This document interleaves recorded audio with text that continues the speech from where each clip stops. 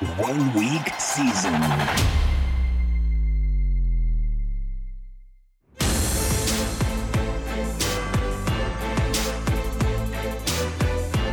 NFL Edge Audio.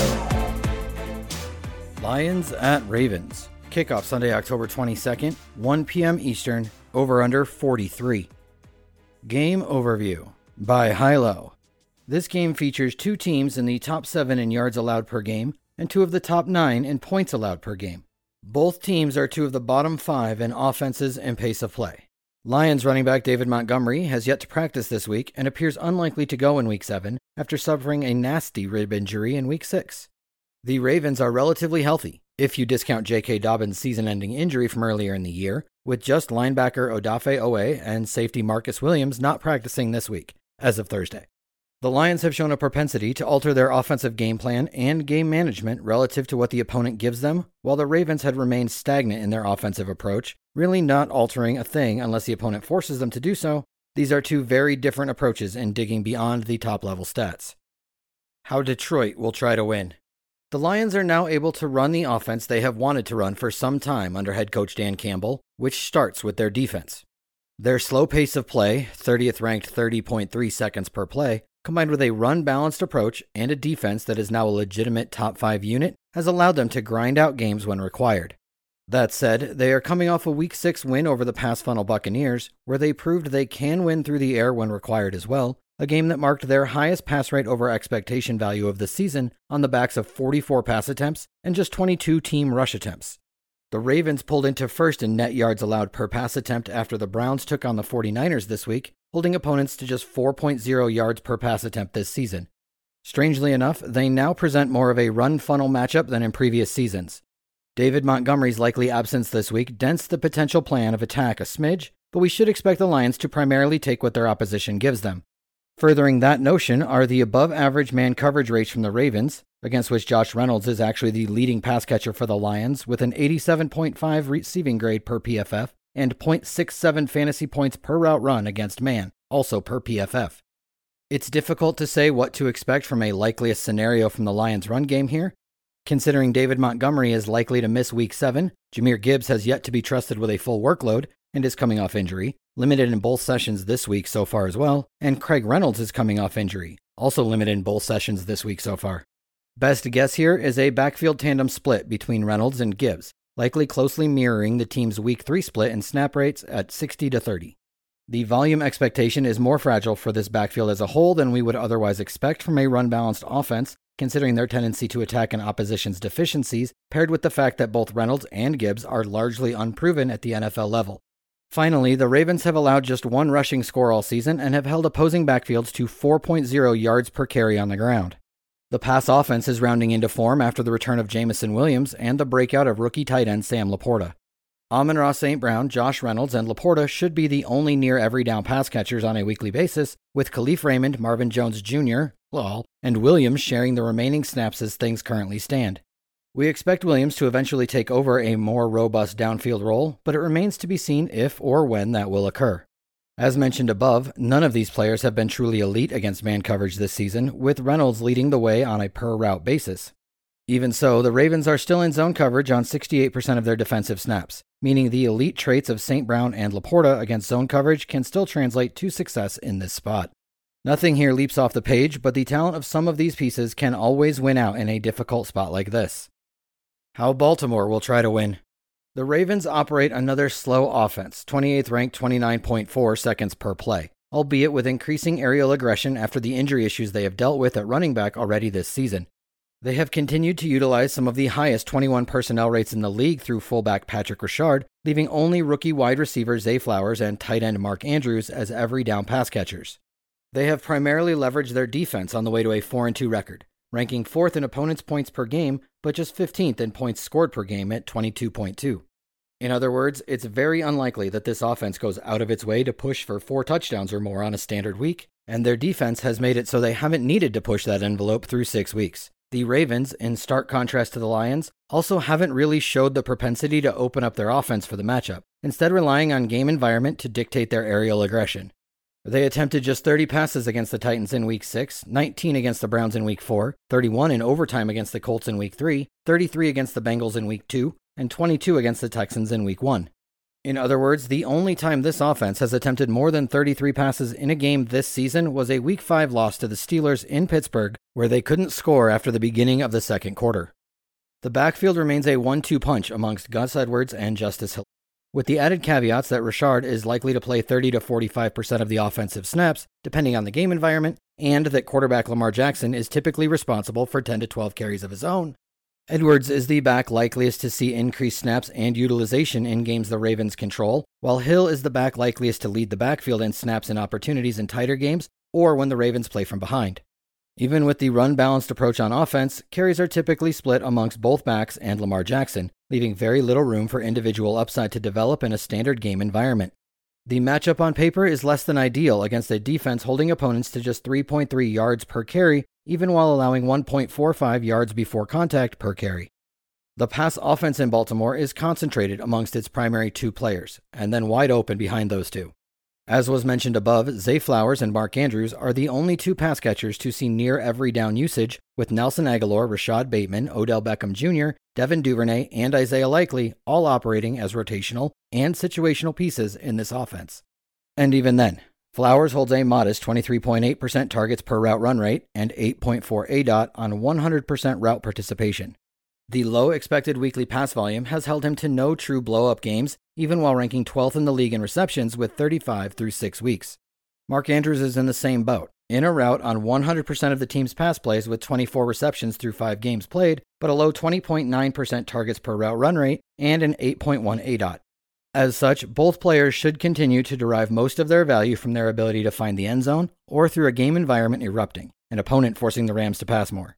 That makes them fairly easy to break down from a fantasy standpoint. If playing Andrews or Flowers, it must be with Lamar Jackson, and strong consideration should also be placed on a game stack on those rosters. Likeliest game flow. Because the Ravens are set in their offensive ways, it will be up to the Lions to push this game environment in Week 7, as it should be for the remainder of the year for any game involving the Ravens. And while the Lions are more adaptable offense of the two, we have an extremely small sample size of the offense in its current state, and an even smaller sample size of the offense against man coverage. That keeps the likeliest scenario outcome from this game environment in the realm of interconference slugfest between two teams that don't see each other all too often, albeit with the caveat that there are enough unknowns between these two franchises that an unforeseen shootout has the chance of developing. For my MME crew, that sounds like a solid bet to make at low ownership on a portion, maybe a small portion, of rosters in play this week. Aiding in that discussion is the relatively straightforward way of playing each of these offenses in their respective current states, making it easy to get overweight the field on a situation that could develop into a difference maker, even if those chances are relatively low. On paper, and for my single entry and 3-max squad, there isn't a ton that jumps off the page from this spot. Raiders at Bears. Kickoff Sunday, October 22nd, 1 p.m. Eastern, over-under 38. Game overview by high-low. Jimmy Garoppolo missed practice Wednesday with a back injury suffered in Week 6 and appears likely to miss against the Bears. Rookie fifth-round quarterback Aiden O'Connell drew the start in the only other game Garoppolo missed this season and appears the likely starter against the Bears. Raiders cornerback Nate Hobbs continues to miss practice and appears unlikely to go again in Week 7. Justin Fields suffered a thumb injury on his throwing hand that precludes him from firmly gripping the football. I would expect him to miss Week 7. That leaves undrafted rookie quarterback Tyson Bagent in line to start for the Bears. Roschon Johnson did not practice Wednesday in the first session of the second week post-concussion, not a good sign. With Khalil Herbert on injured reserve and Travis Homer returning to a limited session, there are still a lot of moving pieces with the Chicago backfield. How Las Vegas will try to win.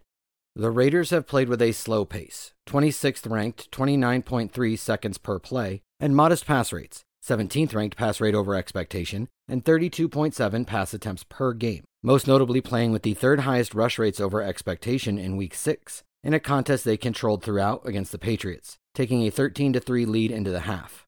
That's an important consideration here given the opponent, as the Bears should be starting undrafted rookie quarterback Tyson Bagent and should continue with injury concerns amongst the members of their backfield.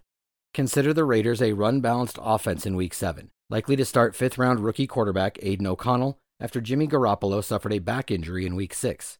In other words, Even though the matchup against the Bears clearly tilts expected volume to the air, 5th in yards allowed per carry and 17th in DVOA against the run, but 31st in net yards allowed per pass and 30th in DVOA against the pass, we should expect Josh McDaniels to call a run-balanced game through muted efficiency. Josh Jacobs maintains his status as one of the few true remaining workhorse backs in the league, but has struggled mightily to start the season. His 2.9 true yards per carry ranks 63rd. His 3.9 yards per touch ranks 38th. He has just 2 breakaway runs on 107 carries, 1.9% breakaway run rate, and his 15.9% juke rate ranks 37th. Even so, his robust role in this offense and elite pass game usage, his 35 targets are the most in the league at running back, have led to the second most expected fantasy points per game at 19.9, a full 5 points per game higher than his current average of 14.9. The matchup on the ground is not ideal against a Bears team ceding just 1.10 yards before contact per rush, which surprisingly ranks second in the league through 6 weeks. But again, the volume should be there for Jacobs in this spot. Amir Abdullah should continue to serve as the primary change of pace back for an offense that has utilized 21 personnel at an above-average rate, albeit most of which comes through fullback Jacob Johnson's ebb and flow role. The Raiders' pass offense is an interesting study. The team started the season feeding most of the volume through Devontae Adams and Jacoby Myers, but has since made a concerted effort to get rookie tight end Michael Mayer more heavily involved in the early game. Hunter Renfrow has fallen from grace and managed a season-low 10% snap rate in Week 6.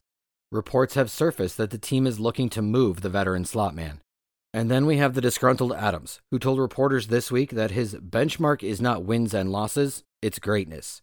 Adams was outspoken this week about his low 20% first read target rate over the previous 2 games, a span where he has seen just 9 combined targets. A lot of that is most likely attributable to his opponents in those games actively scheming additional coverage to Adams, as his former team, the Packers, and Bill Belichick effectively removed him from those games. That's an interesting setup because the Bears have nobody on the roster that can contend with Adams, nor have they actively utilized an island scheme designed to remove an opposing player from any game this season. Add all that up, and we have an unquestioned first-ballot Hall of Fame wide receiver who has been outspoken about his role in the offense in a cake matchup through the air. The biggest problem is that Josh McDaniels has been stubborn in his offensive approach this season, but that could change in a flash if he attempts to quell the concerns of his alpha wide receiver. How Chicago will try to win. There are so many moving pieces with the Chicago team that we can't say with a high degree of certainty how they approach this spot. Their backfield is an injury-riddled disaster. They are likely to be starting an undrafted free agent rookie quarterback, and their defense couldn't guard a beached whale through the air. It is likely we will see Luke Getsy and Matt Eberflus adopt a more conservative offensive approach and overall game plan here in what is quickly shaping up as a lost season for the Bears. In the team's Week 6 loss to the Vikings, a game that stayed close throughout, the Bears attempted 36 rushes to just 24 passes, providing a sneak peek into what to expect this week for as long as the game remains within reach. Final note. Bagent threw 1 interception and took 4 sacks in what amounted to 2 quarters worth of play in Week 6, and if the Bears don't give additional attention to Max Crosby, it could be a long afternoon for the rookie. The backfield remains an unbridled amalgamation of injury and inefficient play. Rookie Roschon Johnson would be the likeliest player to see a borderline workhorse role, but he has yet to clear the league's concussion protocol after 10 days, sitting out practice on Wednesday. Scatback Travis Homer is unlikely to handle a robust role between the tackles. Homer returned to a limited session on Wednesday. Donta Foreman and Darrynton Evans are the only other backs currently on the roster. The likely absence of Justin Fields also fundamentally alters the team's rushing upside and game plan. It's a mess, to put it lightly. It could develop into a more projectable situation should Johnson clear concussion protocol, but that remains to be seen. The Raiders have allowed 1.35 yards before contact per rush and have ceded 4.3 yards per carry this season, so the matchup is non-prohibitive on paper. The aerial game remains heavily focused on 2 players, DJ Moore and Cole Kmet, slightly boosting those expectations in a matchup with a Raiders team generating pressure at the 4th lowest rate in the league, 17.4%, and the fact that Bagent will have a full week to prepare for his first NFL start, as opposed to being thrust into action as a backup last week. Justin Fields held a near NFL average 7.6 intended air yards per pass attempt through the first 6 weeks, but we have to think Getsy simplifies the offensive game plan as much as possible for his undrafted rookie quarterback.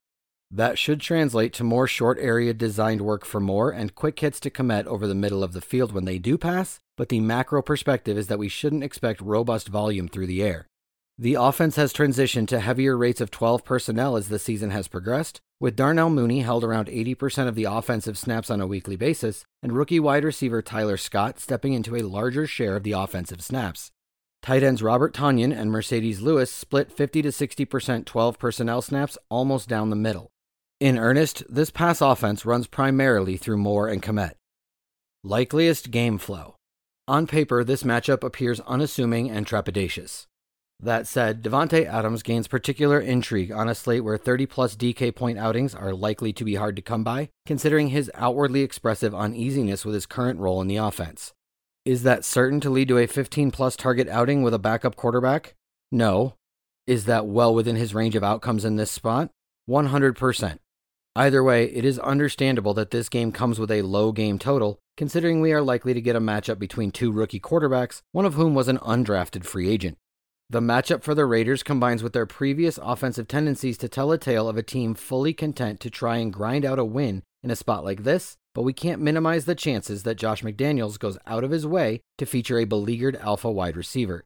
This isn't a spot to look to game stack due to the relatively low chances of the game environment erupting, but it could be a spot to hunt for individual upside due to the highly concentrated nature of each offense. A final note here, Josh Jacobs saw a whopping 11 targets in Aiden O'Connell's only other start this season. Browns at Colts, kickoff Sunday, October 22nd, 1 p.m. Eastern, over under 40.5. Game overview by Hilo. Deshaun Watson did not practice Wednesday after missing the previous 3 weeks with a shoulder injury, including 2 games and the team's bye week in Week 5. Kareem Hunt, thigh injury, did not practice Wednesday after forcing his way into 12 carries and 3 targets in Week 6. All-World guard Joel Bitonio returned to a limited practice Wednesday. Finally, tight end Harrison Bryant did not practice for the Browns Wednesday with a hip injury. Wide receiver Alec Pierce did not practice Wednesday for the Colts due to a shoulder injury. Tight end Kyle Granson was held out of Wednesday with a concussion, not a good sign for the first practice of the second week post-concussion. The Cleveland defense should assert control over this game environment throughout, likely leading to a run-balanced approach on offense and a muted overall game environment. How Cleveland will try to win. The Browns are coming off a game where they held the 49ers to under 30 points for just the third time since Week 13 of the 22 season, the week Brock Purdy took over as the starting quarterback. In fact, the 17 points scored by the 49ers in Week 6 were the second fewest during that span, more than just the 7 they scored in the conference championship game last year against the Eagles. Oh yeah, and they handed San Francisco their first loss of the season, with P.J. Walker at quarterback. It is fair to say the identity of this team begins with its defense, a unit holding opponents to just 15.4 points per game, ranked 5th, 3.5 yards per carry, ranked 4th, 4.1 net yards per pass attempt, ranked 2nd, and just 200.4 yards per game, first by a metric mile. Quarterback Deshaun Watson missed his second consecutive game in Week 6, when combined with the team's bye week, marked the third consecutive week he was out with a shoulder injury. Fifth-round rookie quarterback Dorian Thompson-Robinson started the first game in his absence, a 28-3 loss to the Ravens, where he turned the ball over 3 times, took 4 sacks, and had an additional fumble that was recovered by the team. Practice squad quarterback P.J. Walker started the second missed game by Watson, last week's 19-17 win over the then undefeated 49ers. He was immediately returned to the practice squad after the win, but has 2 more call-ups remaining, meaning he very well could start again this week even though he is not currently on the active roster. Overall, the Browns play with modest pace, 23rd ranked 29.2 seconds per play, and low pass rates, 23rd ranked pass rate over expectation, and 14th ranked 34.4 pass attempts per game, 35 pass attempts per game in Watson's 2 absences. The Colts present a relatively neutral matchup both on the ground and through the air, meaning the Browns should not be discouraged from running the offense they otherwise would like to here, which includes a run-balanced attack. Cleveland has run their offense primarily from 11 personnel this season, which has held the lead back to between 50% and 65% of the offensive snaps in most weeks. Since Nick Chubb's season-ending knee injury in Week 2, that lead back has been Jerome Ford. Ford has averaged 15.67 running back opportunities per game during that time, including 11 targets over 3 games. Week 6 also marked the first game without Chubb, where the backfield operated in a 1-2 tandem as opposed to the 3-headed timeshare it had been the previous 2 games, which left Pierre Strong with just 1 offensive snap. That should keep Ford in the 50 to 65% snap rate range, with a better than zero chance at 18 to 20 running back opportunities. The Colts have held opponents to 1.22 yards before contact, and the Browns have underperformed in most run-blocking metrics to this point in the season, 1.09 yards before contact, but solid 4.5 yards per carry. As mentioned above, the Browns have run their offense primarily through 11 personnel with about league average 12 personnel rates. That has left Amari Cooper, Elijah Moore, and Donovan Peoples-Jones with 80 to 90% snap rates in a standard week, and tight end David Njoku not far behind in the 70 to 85% snap rate range. Gus Bradley's prevent defense has blitzed at the lowest rate in the league and has played cover 3 at the highest rate in the league this season, typically coming from a nickel base. In typical cover 3 fashion, the Colts cede a high completion rate, 67.91%, on a moderate defensive ADOT, 7.8, which should tilt the majority of the pass volume towards Cooper, Moore, Njoku, and the running backs. Considering Peoples-Jones has just 1 reception on 5 targets over the previous 2 games with Watson, it's safe to say we can safely avoid him in our player pools this week. Either way, expect the Browns to be forced to march the field while stringing together drives, primarily focused around the running backs and short to intermediate area passing to the flat against Bradley's cover 3 heavy defense. How Indianapolis will try to win. The Gardner Minshew era continues in Indianapolis, with rookie quarterback Anthony Richardson electing season-ending surgery on his injured throwing shoulder, giving us just a slight taste of his tantalizing upside this season. He started just 4 of 6 games and finished only 1 of those, but handily led the league in fantasy points per 4 quarters and fantasy points per snap at quarterback when on the field. Minshew attempted a massive 99 passes in his 2 starts this season, against Baltimore and Jacksonville, both of which came against defenses that crack down on the run and force teams to the air. That's a similar situation to where this team finds itself in Week 7 against a suffocating man-heavy defensive scheme that has held opponents to just 200.4 yards per game of offense this season. That should leave the Colts with an offensive game plan that starts run-balanced, but quickly shifts to a pass-heavy approach, considering head coach Shane Steichen's previous tendencies. Adding to the relative uncertainty from this offense, in addition to Minshew's presence as the starter, are injuries to downfield wide receiver Alec Pierce, right tackle Braden Smith, and tight end Kyle Granson, all of whom did not practice on Wednesday. Jonathan Taylor worked his way into a near-even timeshare with Zach Moss in his second game action of the season in Week 6, after Moss had operated as the unquestioned workhorse back for the previous 4 games.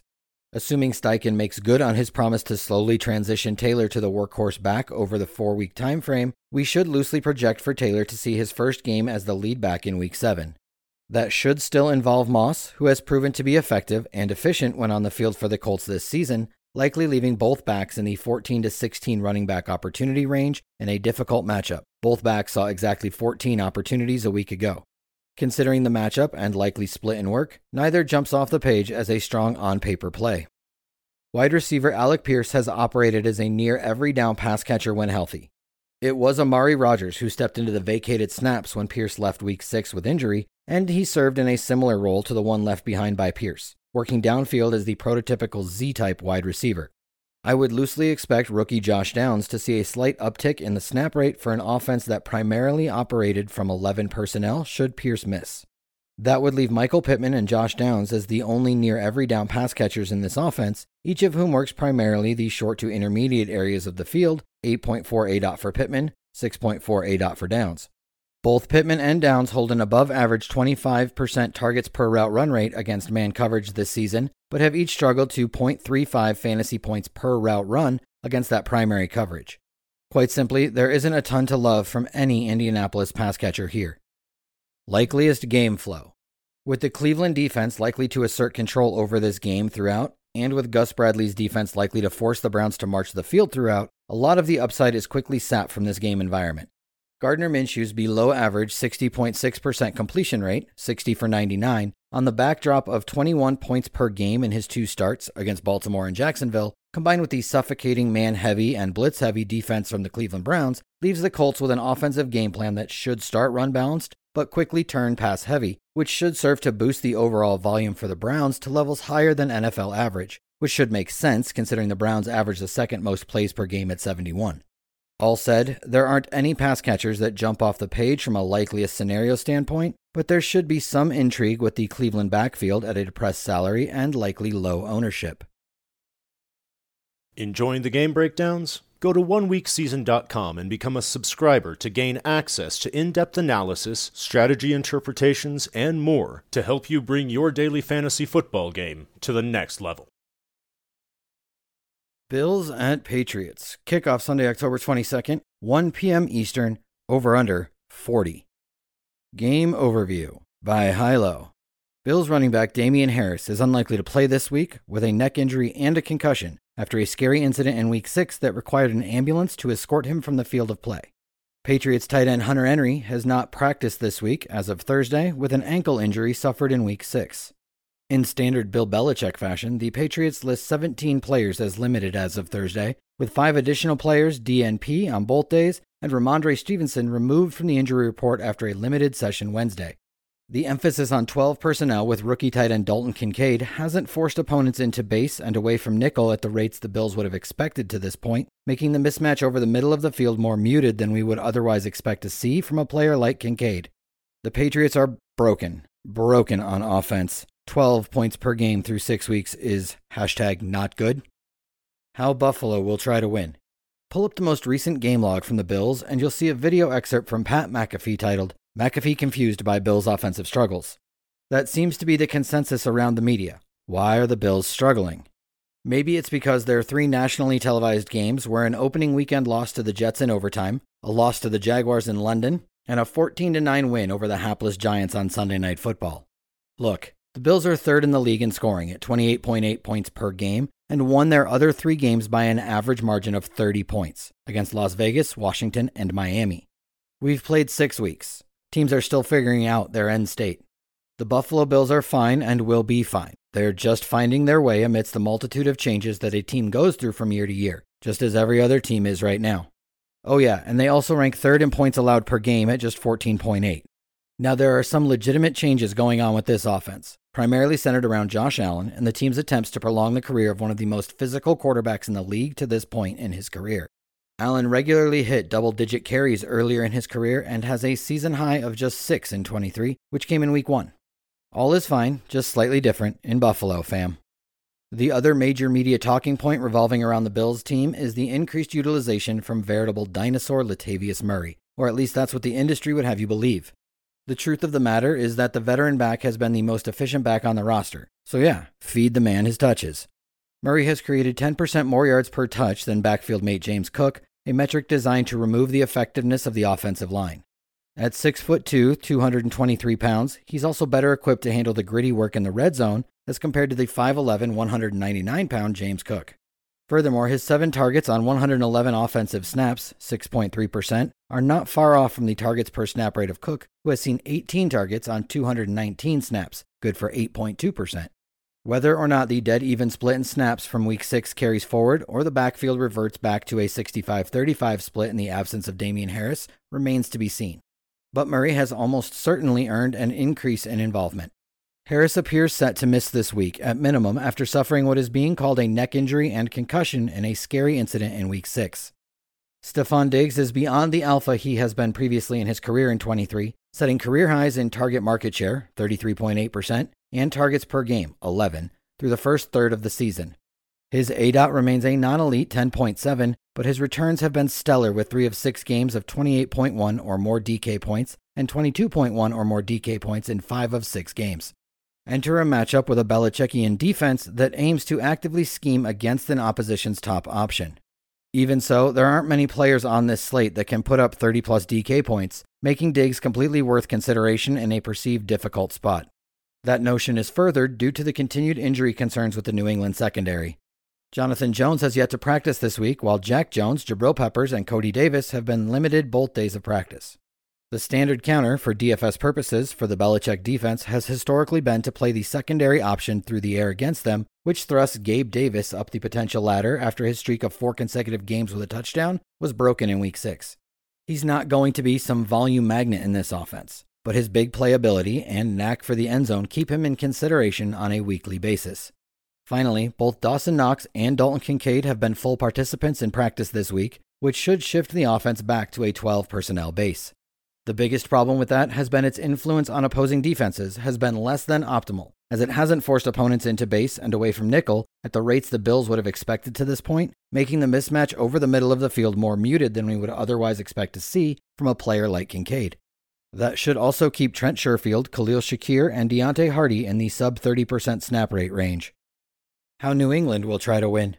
The Patriots have been bitten hard by the injury bug on the defensive side of the ball, primarily in the secondary, and have an offensive line performing as a bottom 5 unit almost across the board. Those two aspects of their team have truly hampered their ability to stay competitive this season. Their offensive line ranks 30th in pressure rate allowed and has blocked to a below-average 1.33 yards before contact in the run game, while their defense has blitzed at a 43% clip, generated pressure just 21% of the time, and allowed 5.9 net yards per pass attempt, ranked 17th. The strength of their team has been their defensive line against the run, on the back of nose tackle Briston Barmore, which has allowed them to play primarily from nickel base from cover 2 and cover 3 alignments, albeit never afraid to man up from cover 1 and quarters press. Their 29% man coverage rate ranks 9th in the league. But that emphasis on nickel has left them largely unable to generate consistent pressure, which has exposed their secondary in man and left too much time for routes to develop when in zone. The Patriots somewhat surprisingly lead the league in overall pace of play at 25.9 seconds per play, but maintain a run-balanced approach with the league's 5th highest rush rate over expectation. Ramondre Stevenson ranks 12th in snap rate, 66%, but just 23rd in opportunity share, 61.1%, and has struggled to just 3 true yards per carry, ranked 61st, and 3.6 yards per touch, ranked 46th. The Bills' primary weakness on defense is against the run, having allowed 5.4 yards per carry this season.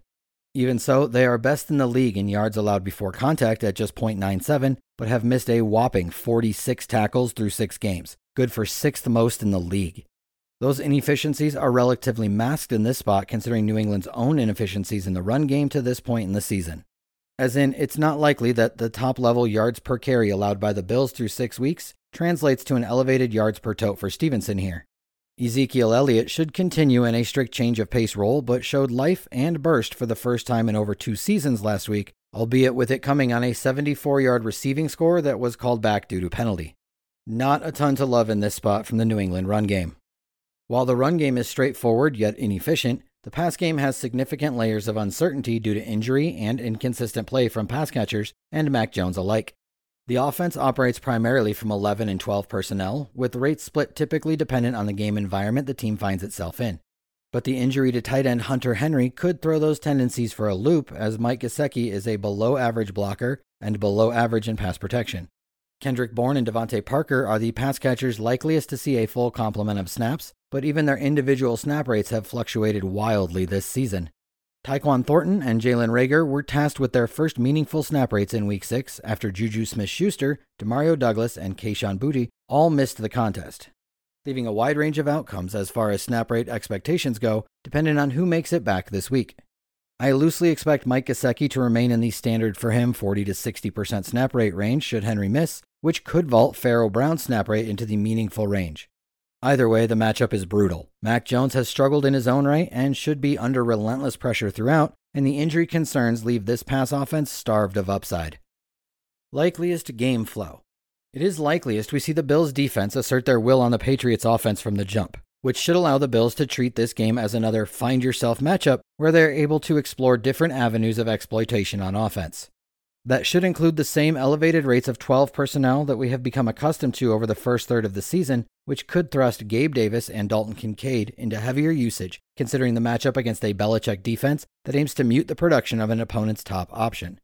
In all honesty, Diggs' usage and emphasis in the offense are not likely to be fully muted, considering he has managed to hit 100 receiving yards in 5 of 6 games this season, but it is worth considering as one of the outlets to failure for the top option on one of the teams with the highest Vegas implied team total this week. That discussion gains increased emphasis after this defense held Davante Adams to just 2 receptions on 5 targets in Week 6.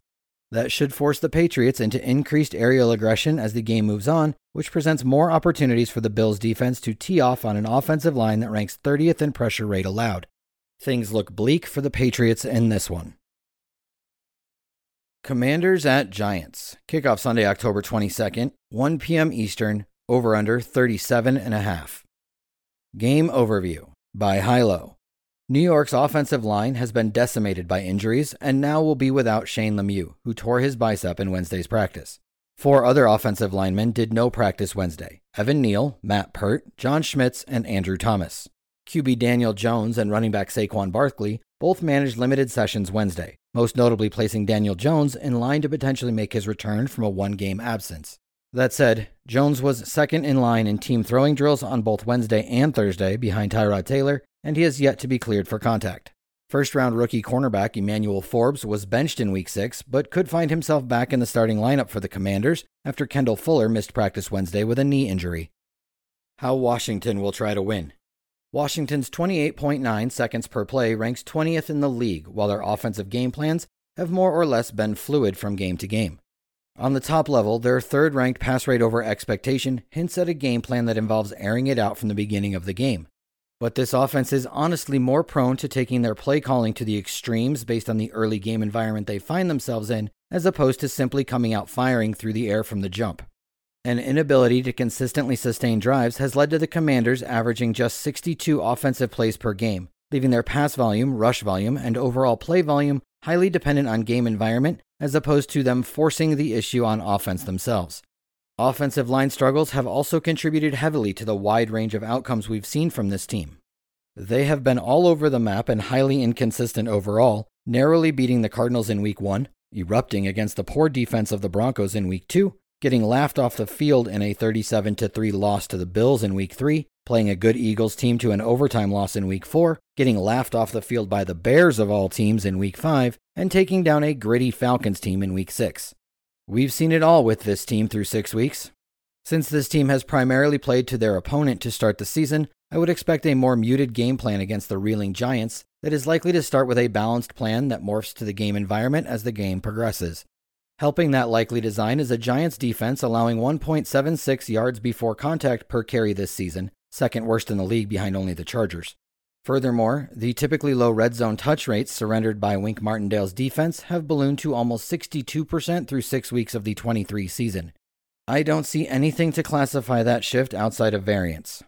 As in, there's nothing I see from a situational play calling perspective that would explain the increase in red zone touchdown rate allowed.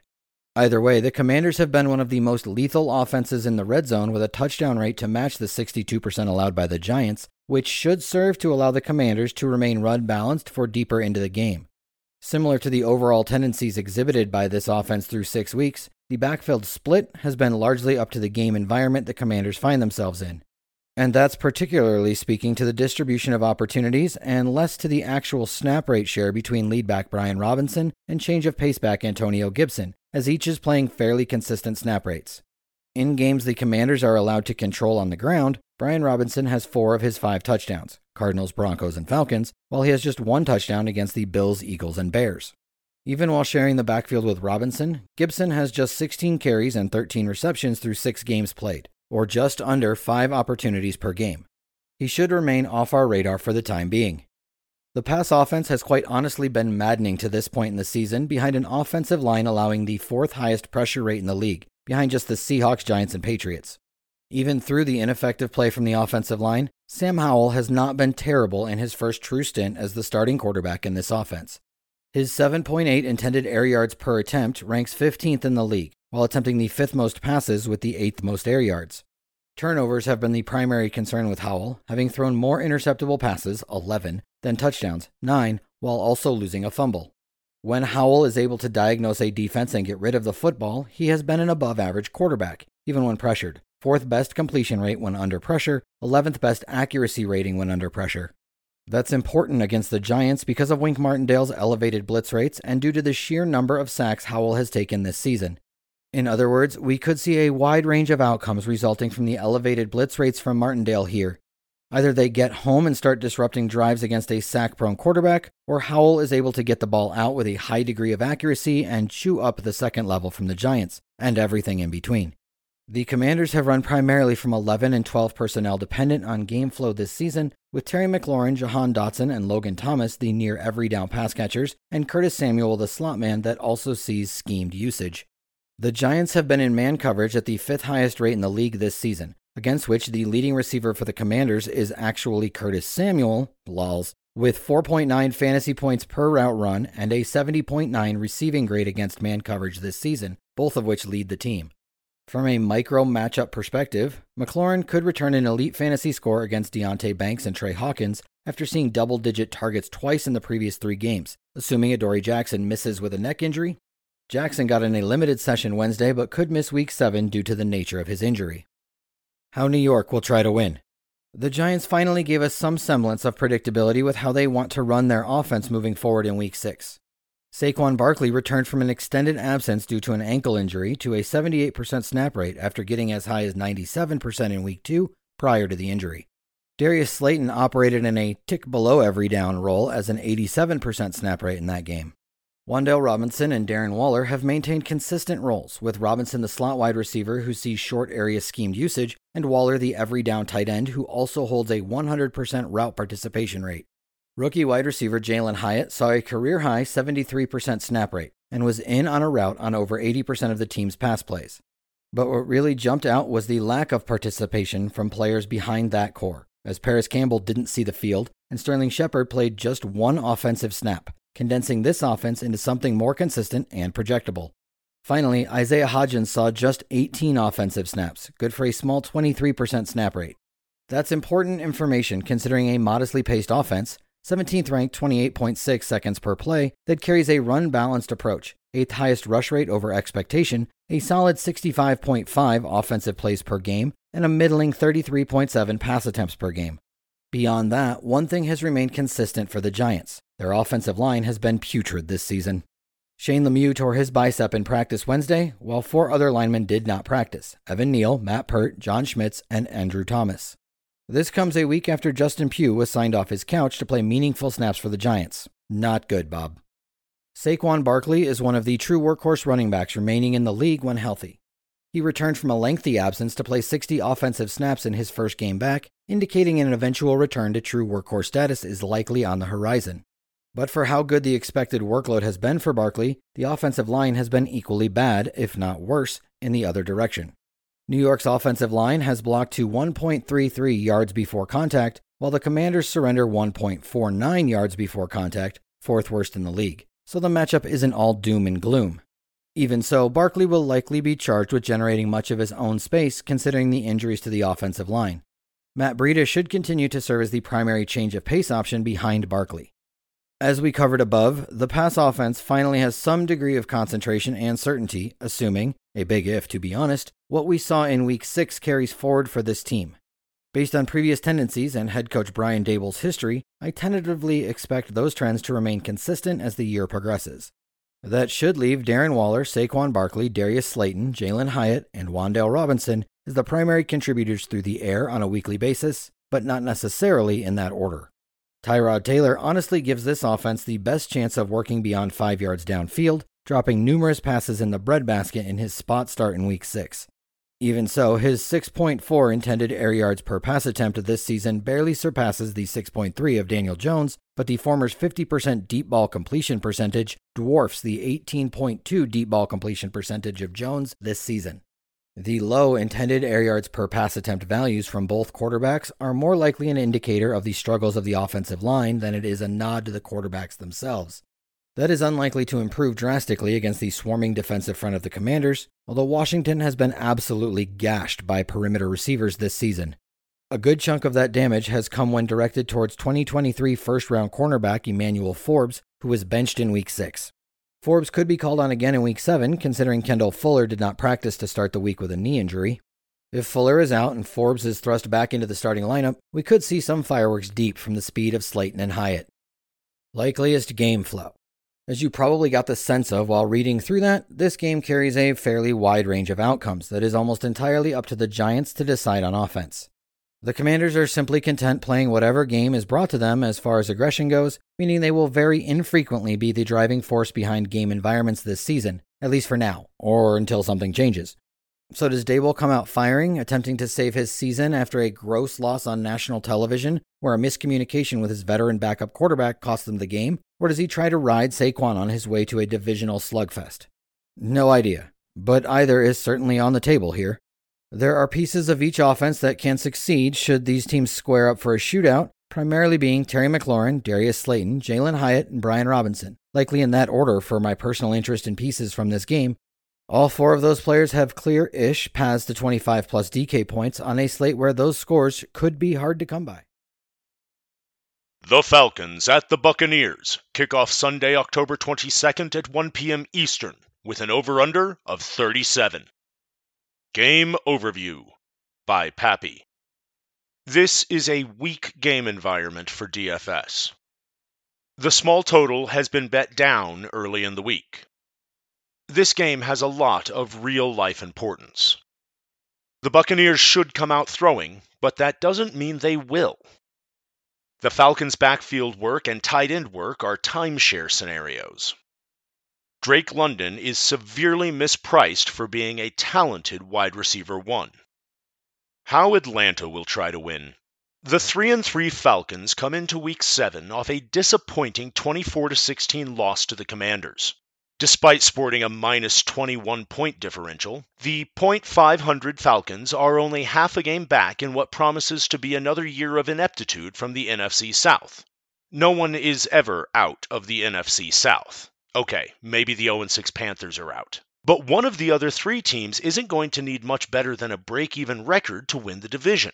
The head-to-head winners of the Falcons, Bucs, and Saints have a huge edge in a bad division, making each of these games highly important from a real-life football perspective. Arthur Smith has turned the Falcons into a team with one of the clearest identities in the league. They have the lowest pass rate over expectation in the league, preferring to ride their strong O-line, 5th ranked per PFF, by pounding Bijan Robinson and Tyler Algier at the opposition. The Buccaneers have been above average against the run and pass, but spectacular against neither. The Falcons are a do-what-we-do team anyway. There isn't anything in the matchup that would tilt them away from the ground game. Although they love to run, the Falcons play at an above-average pace, 11th, and have used no huddle at one of the top rates in the league.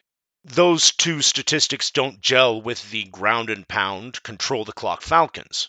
When looking a little deeper, the all-run, no-fun Falcons look more game-flow dependent than they are typically considered. The Falcons' pass attempt totals in their 3 wins have been 18, 32, and 37. In their 3 losses, those figures have been at 38, 31, and 47.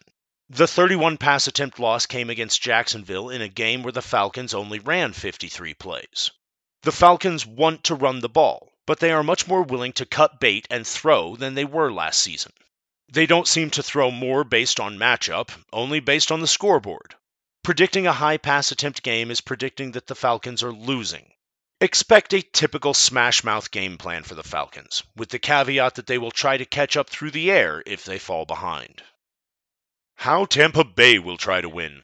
The 3-2 Bucs come into Week 7 fresh off a 20-6 loss to the Lions, a game in which the outcome never felt in doubt.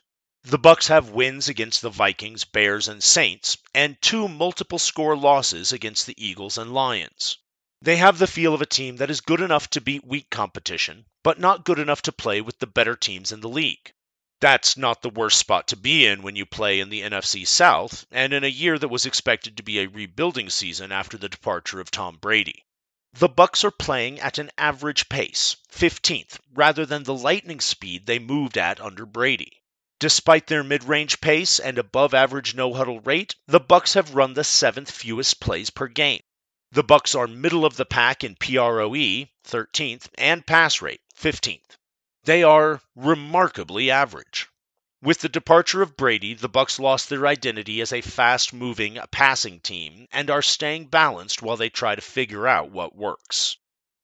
The Falcons are quickly becoming a pass funnel. They've been solid against the run, 9th in DVOA, but hurt through the air, 29th in DVOA.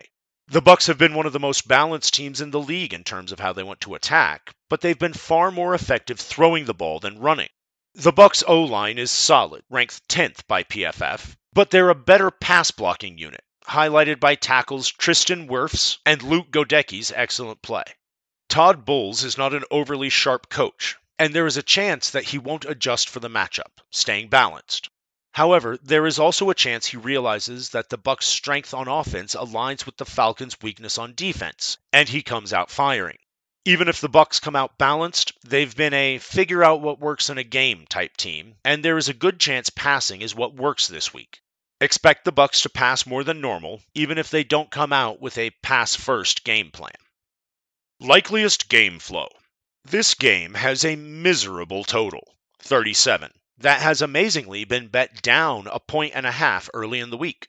This game is expected to be a battle between a team who wants to run the ball at the highest rate in the league, unless forced to catch up, and a team that is balanced and might not come out firing against a Falcons' weak pass defense. The spread is under a field goal, so the expectation is this game stays close, which would mean that the Falcons run, and run some more against the Bucs' above-average rush defense. If the Bucs don't adjust to a pass-heavy approach this week, they'll end up wasting a lot of plays smashing into the Falcons' solid run defense with their sorry run game. That type of game would result in both sides chewing clock with a lot of inefficient 3-yard runs, which, based on the total and spread, is the most likely outcome.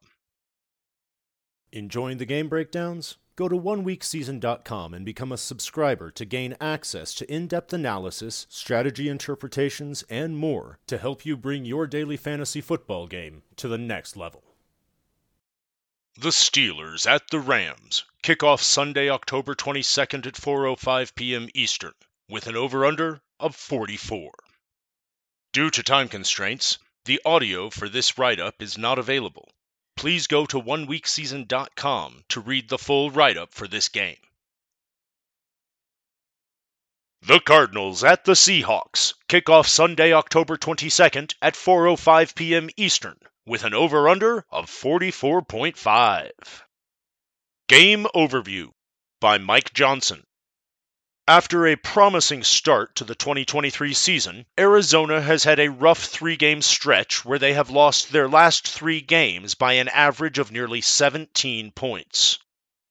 Seattle lost a close one in Cincinnati last week following their Week 5 bye, and now sit at 3-2 as they play their first home game in nearly a month. Seattle's offensive line is getting healthier, and they appear to be moving towards a 3-wide receiver base set, with Jackson Smith-Njigba's role growing coming out of their Week 5 bye. Both teams rank top 10 in the league in seconds per snap, indicating potentially increased tempo for the game environment. Arizona's backfield is currently a mess, with 3 players involved. How Seattle will try to win. Arizona came blazing out of the gates, surprising the naysayers with competitive one-score losses the first 2 weeks of the season to the Commanders and Giants, and then following that up with an emphatic home win over the previously rolling Cowboys.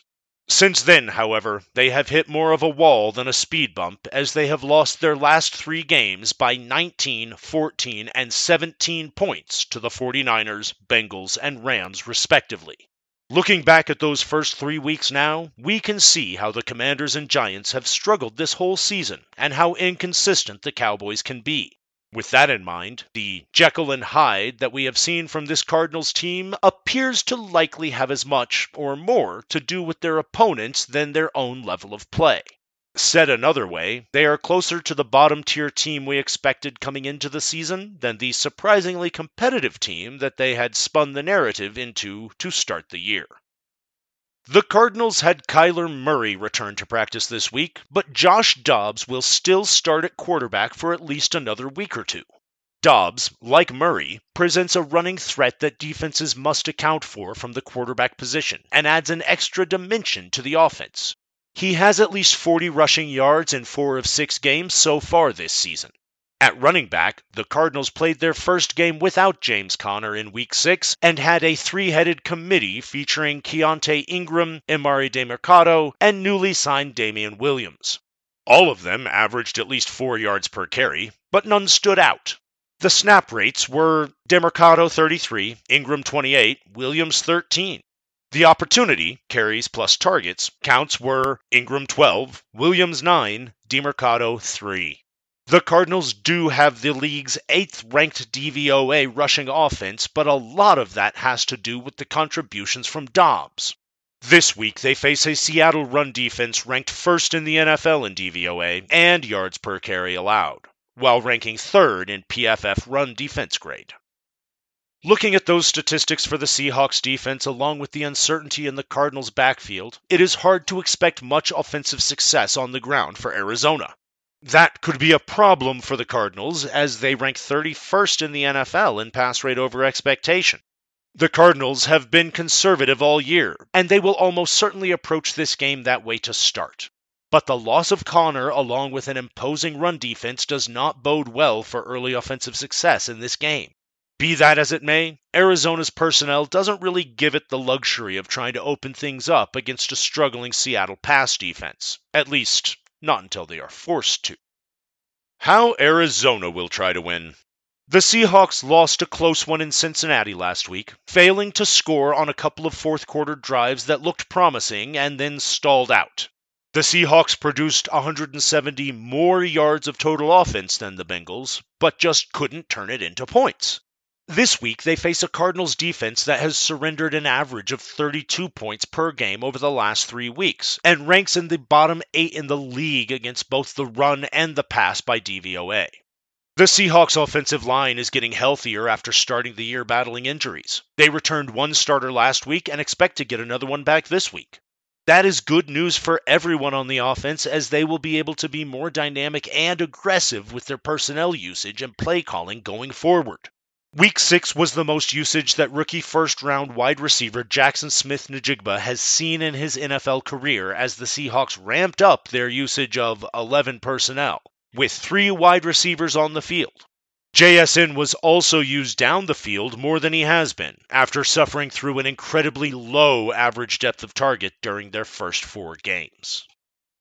As for offensive approach, Seattle ranks 7th in the NFL in PROE after ranking in the top 10 last year as well. Given the improving state of their offensive line and depth of receiving talent, that trend should be expected to hold this week. The Cardinals' defense has not been particularly strong in either facet of the game, so there is nothing to expect Seattle to be pushed in a particular direction outside of their norm. Kenneth Walker operates as the lead running back and should once again have a solid workload. Arizona's coverage schemes generally work to prevent big plays and make teams work more underneath, and the Seahawks are unlikely to feel the need to force shot plays, making a short and intermediate passing game the likely focus for them this week. We have seen the Bengals and Rams dice them up in those areas the last 2 weeks, and the Seahawks could follow suit, especially if their receiving core is at full strength.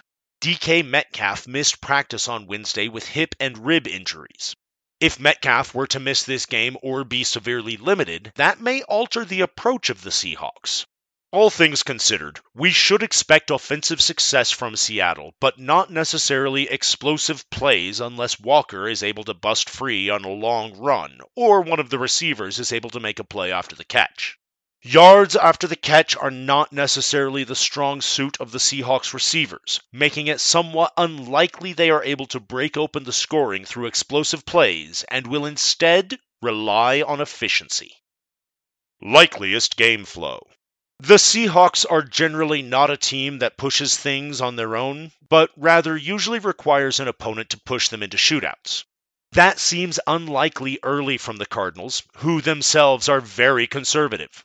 Given the bend but don't break approach from Arizona and the skill sets of Seattle's skill players, the most likely game flow appears to be a slow-moving first half that will rely on Seahawks' red zone efficiency to turn drives into touchdowns. Arizona's conservative, run-heavy offense is likely to struggle moving the ball against Seattle's stingy run defense, and I'd expect them to stay cautious for as long as they can, which basically means until the Seahawks are able to break the scoring open.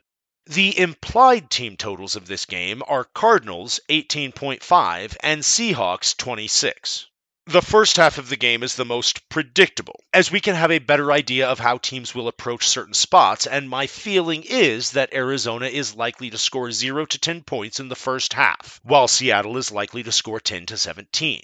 Obviously, those are just guesses, but it seems like a pretty thin needle to thread for the Cardinals to score 2 touchdowns or have 3 scoring drives, and Seattle's conservative offense seems unlikely to post 3 touchdowns in the first half. The path to this game taking off would likely include either the Cardinals getting a big player turnover in the first half that lets them get out to a lead, or the Seahawks managing to get to 20 points in the first half, which would then force Arizona to air it out.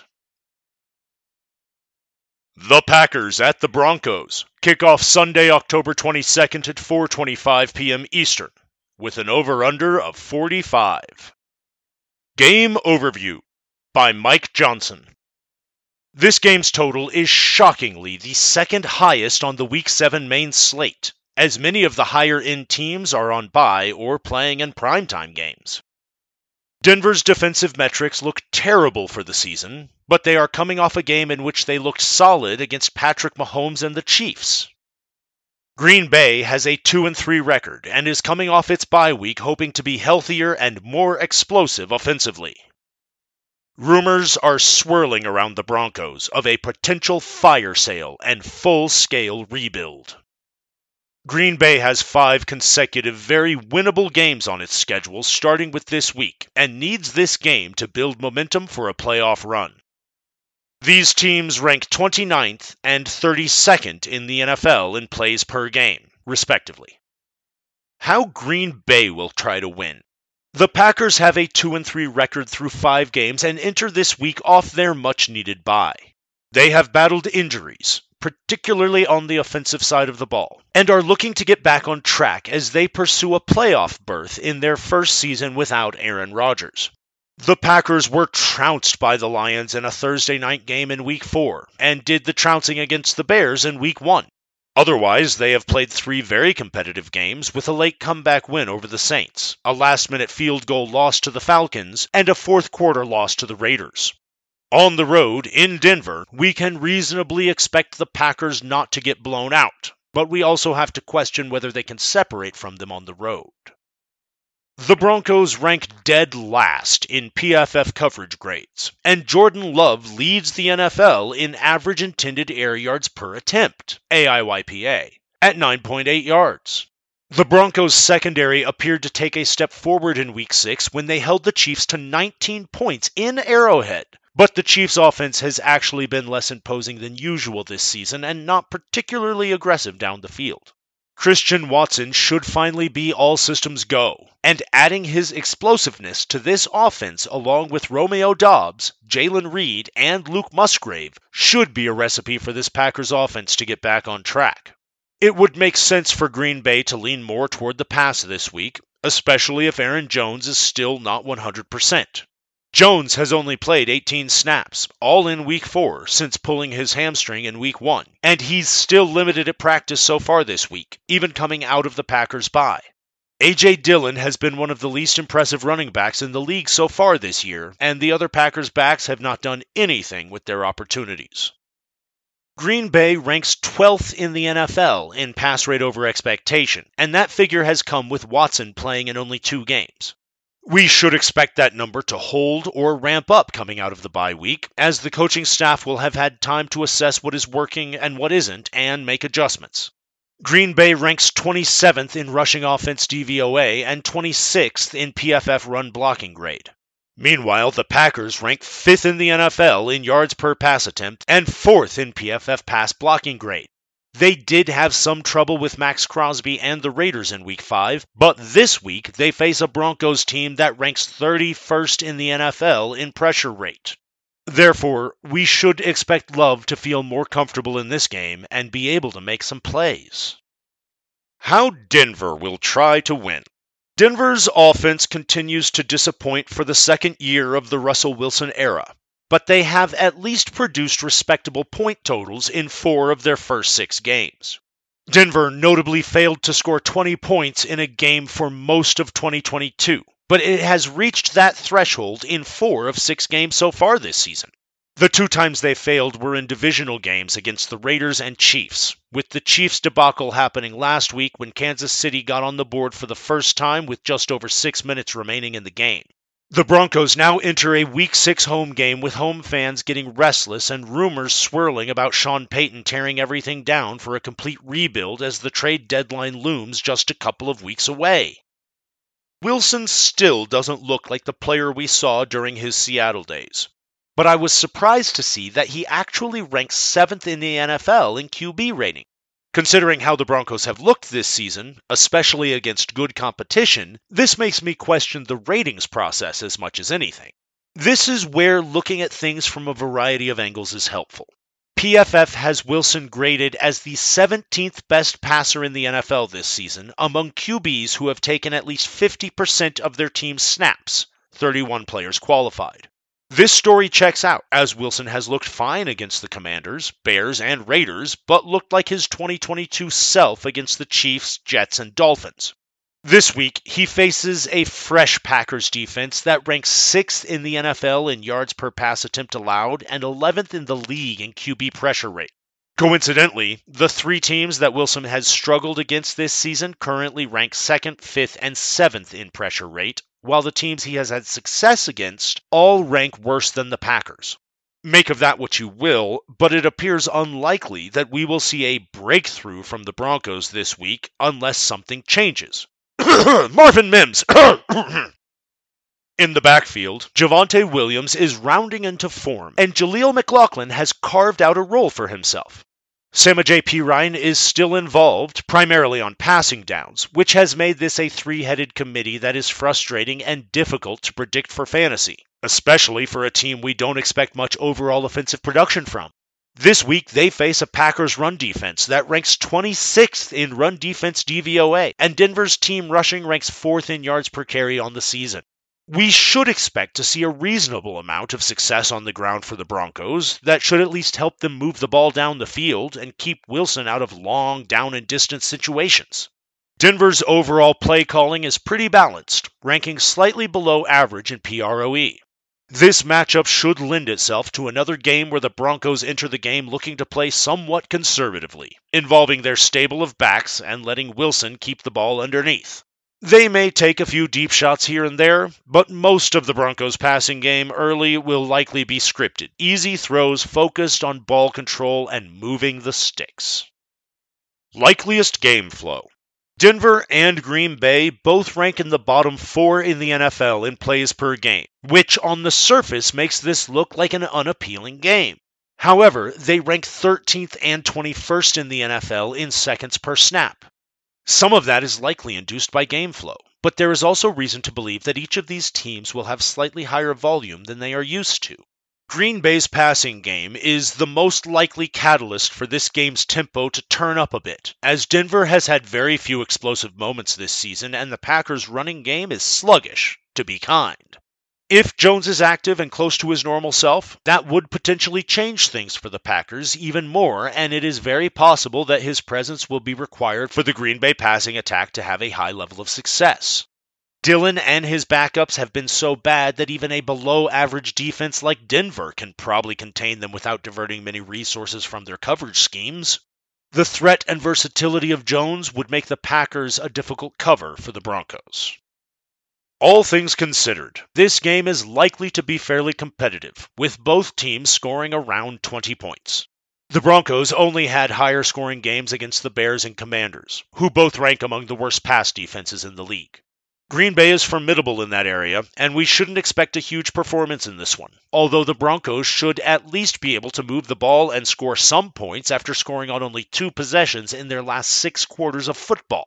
Green Bay will have to be the straw that stirs this drink if we want to see an exciting game, although I will add the caveat that the dynamics around this game, with Green Bay coming off a bye trying to jumpstart its season and Denver circling the drain and pointing fingers at each other, has the potential for the Packers to spring to a big victory in Denver the way they did in Chicago to start the season. Enjoying the game breakdowns? Go to oneweekseason.com and become a subscriber to gain access to in-depth analysis, strategy interpretations, and more to help you bring your daily fantasy football game to the next level. The Chargers at the Chiefs. Kickoff Sunday, October 22nd at 4:25 p.m. Eastern with an over-under of 48. Game Overview by Mike Johnson. Kansas City has the opportunity to take full control of the AFC West and separate themselves with a victory this week. The Chargers have lost 3 games by a combined 8 points, with the opposing team having their winning score come in the last 2 minutes 30 seconds of regulation or overtime in every instance. The Chiefs have a significant rest advantage in this game as they played last Thursday night, while the Chargers are playing on a short week after a home loss on Monday night against Dallas.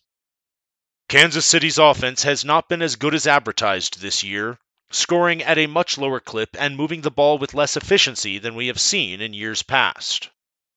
Both offenses rank in the top 5 in the NFL in situation-neutral pass rate. How Los Angeles will try to win.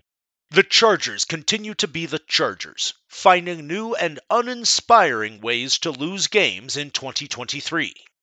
Through 6 weeks, the Chargers have already had their bye and have a 2-3 record, with all 3 losses happening at the end of games and being losses of 3 points or less.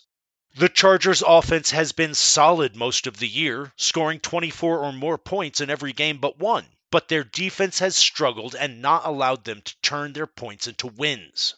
Star running back Austin Eckler returned to the lineup following the team's Week 5 bye and had a solid but not spectacular outing against the Cowboys on Monday night.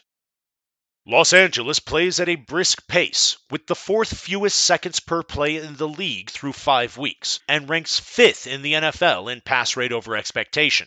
Now that Eckler has returned, it is possible that the Chargers will return to a more balanced offensive approach, especially since they are struggling to replace Mike Williams, who was lost for the season with a knee injury in their receiving corps.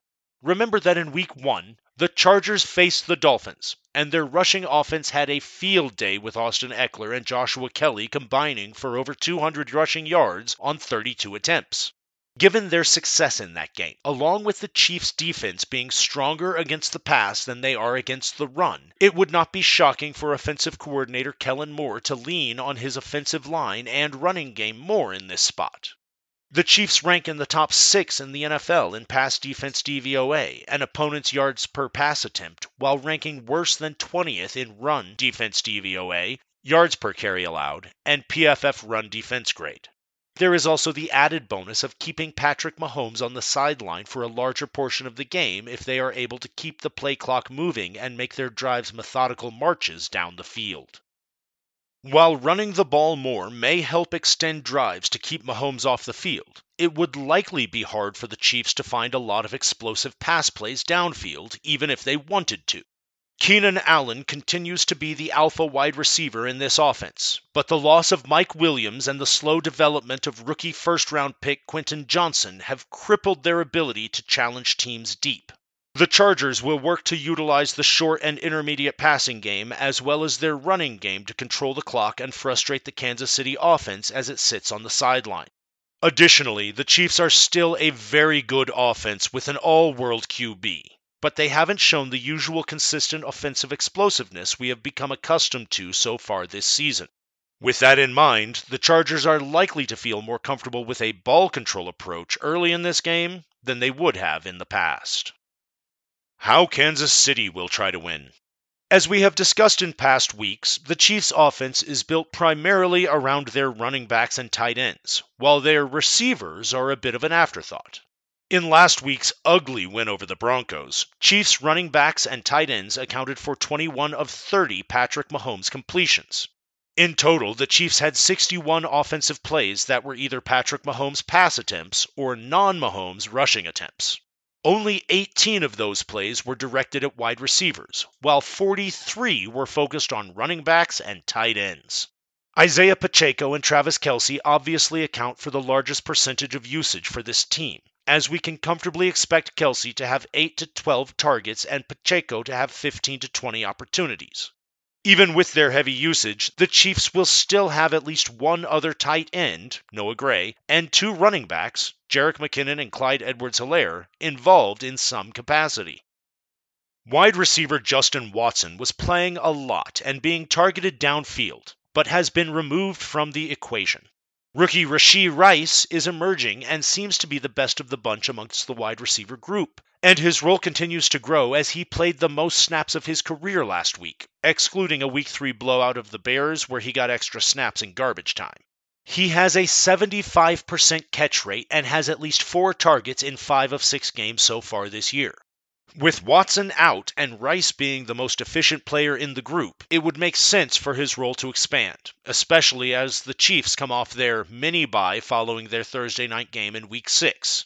Kadarius Toney, Sky Moore, and Marquez Valdez-Scantling will all be involved and rotate snaps, although none have proven very effective so far. The result of the Chiefs' current personnel usage is that Patrick Mahomes ranks 31st in the NFL in average intended air yards per pass attempt at only 6.5 yards. A large portion of his passes have been targeted within a couple of yards of the line of scrimmage, and this previously explosive Chiefs offense has only 2 games with over 300 passing yards from Mahomes this season.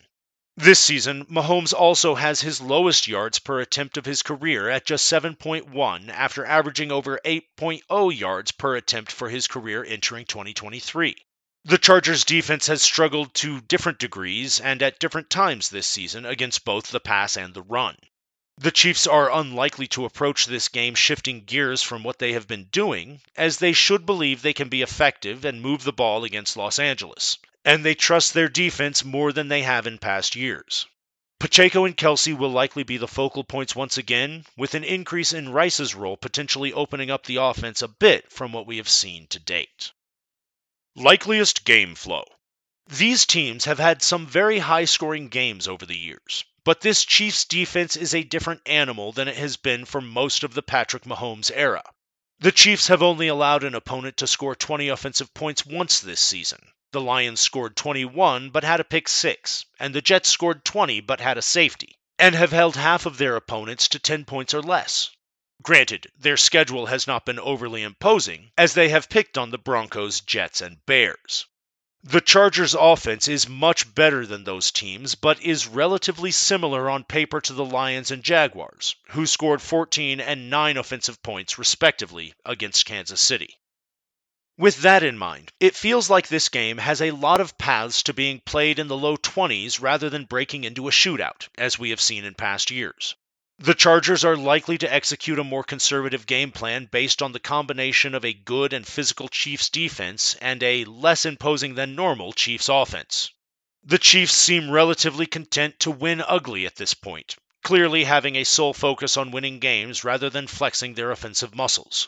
Kansas City is less mistake-prone and has Patrick Mahomes while also having a better and more physical defense. Those factors make it likely that this game stays within a score or the Chiefs get out to a lead.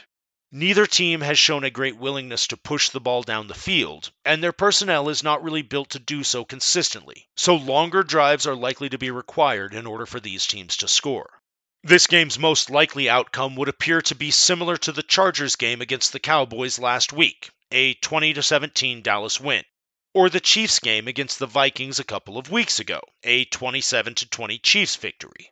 There is always room for upside in a game with 2 quarterbacks of this caliber, but it will take some explosive plays from these teams that we haven't seen much of this year, and/or regression from the Chiefs defense to make that happen.